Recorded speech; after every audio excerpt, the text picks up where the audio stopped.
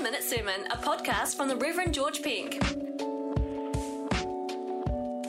I'm going to start this episode with a big question. What does it mean to be a Christian?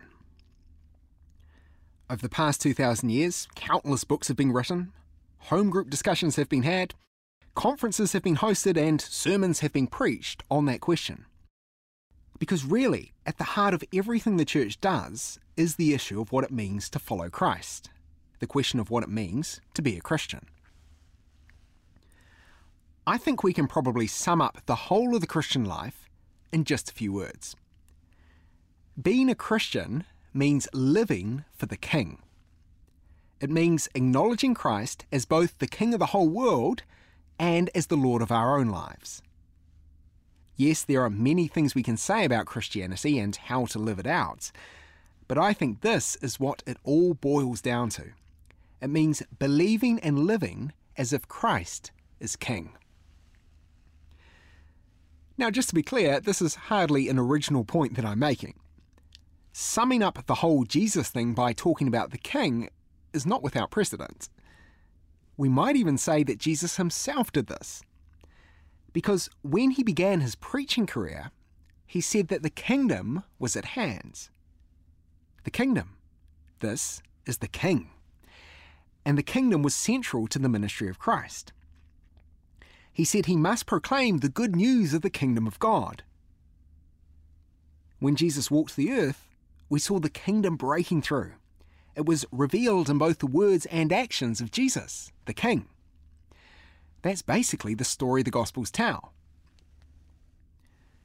New Testament scholar Susan Hyland believes that Jesus' identity as King is particularly clear in John's Gospel. In each episode of this podcast, we hear a short passage from Scripture, and today's is from John 18. It's when Jesus is on trial before Pontius Pilate. Let's take a listen.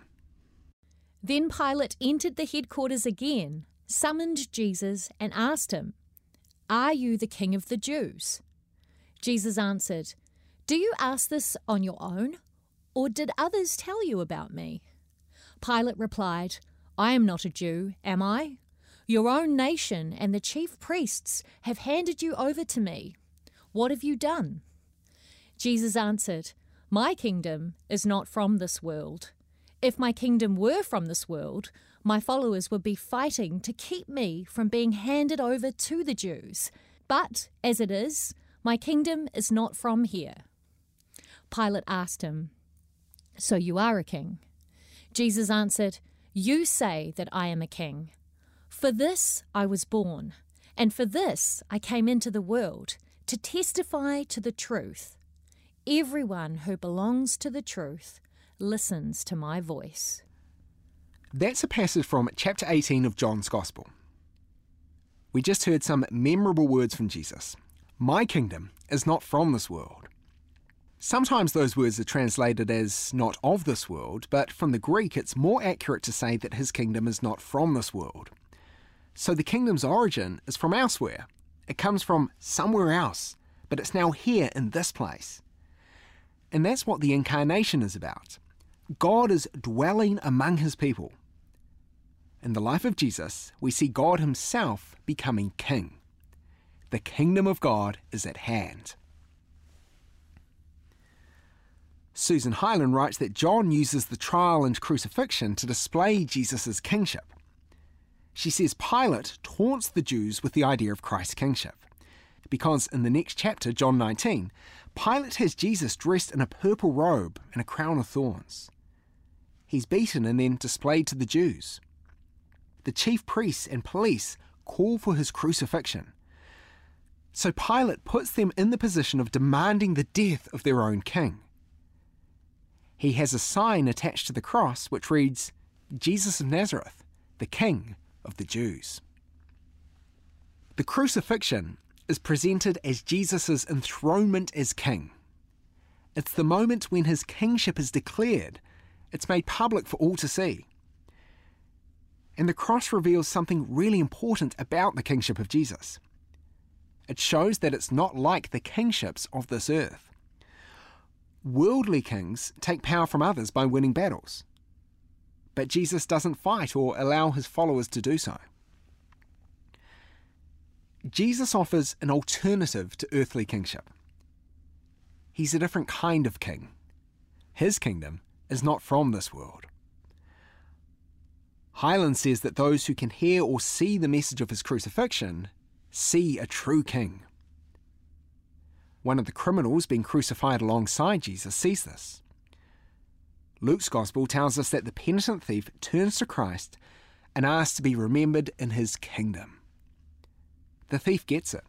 He knows that Jesus is the king. In the life of Christ, we see God himself becoming king.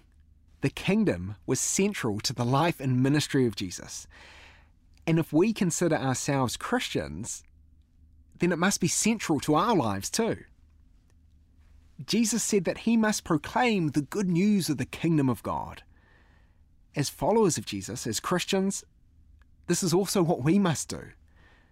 In both word and action, really with our whole lives, we must proclaim the kingdom. I began by asking the question of what it means to be a Christian, and I think this is it. There are so many things we can say about Christian belief and lifestyle, but at the end of the day, I think being a Christian means living as if Christ is king. It means acknowledging him as both the king of the whole world and as the Lord of our individual lives. It means, like the thief on the cross, recognizing that Jesus has a kingdom, that he is the king. It means living for the true king, the one whose throne is a wooden cross and whose crown is made of thorns. In the passage we heard today, Jesus told Pilate that his kingdom was not from this world. Its origin was elsewhere. It came from another place. But in the life of Jesus, we've seen the kingdom of God breaking through. We've had a glimpse of the kingdom. And one day, when the king returns, his kingdom will fully arrive. In the meantime, Christians are those who live for the king. 7 Minute Sermon, a podcast from the Reverend George Pink. Hey, thanks for listening to this week's 7 Minute Sermon. If you enjoy this podcast, you might also be interested in my other show, which is called The Hope Files. Those episodes are about 20 minutes long, and in each one, I unpack a Christian belief which helps us find some hope. You can find the show by searching for Hope Files wherever you get podcasts. And if you want more content like this, you can follow my Facebook page. Just search Rev George Pink on Facebook and you'll find me there. That's PENK. Facebook.com/Rev George Pink. See you there.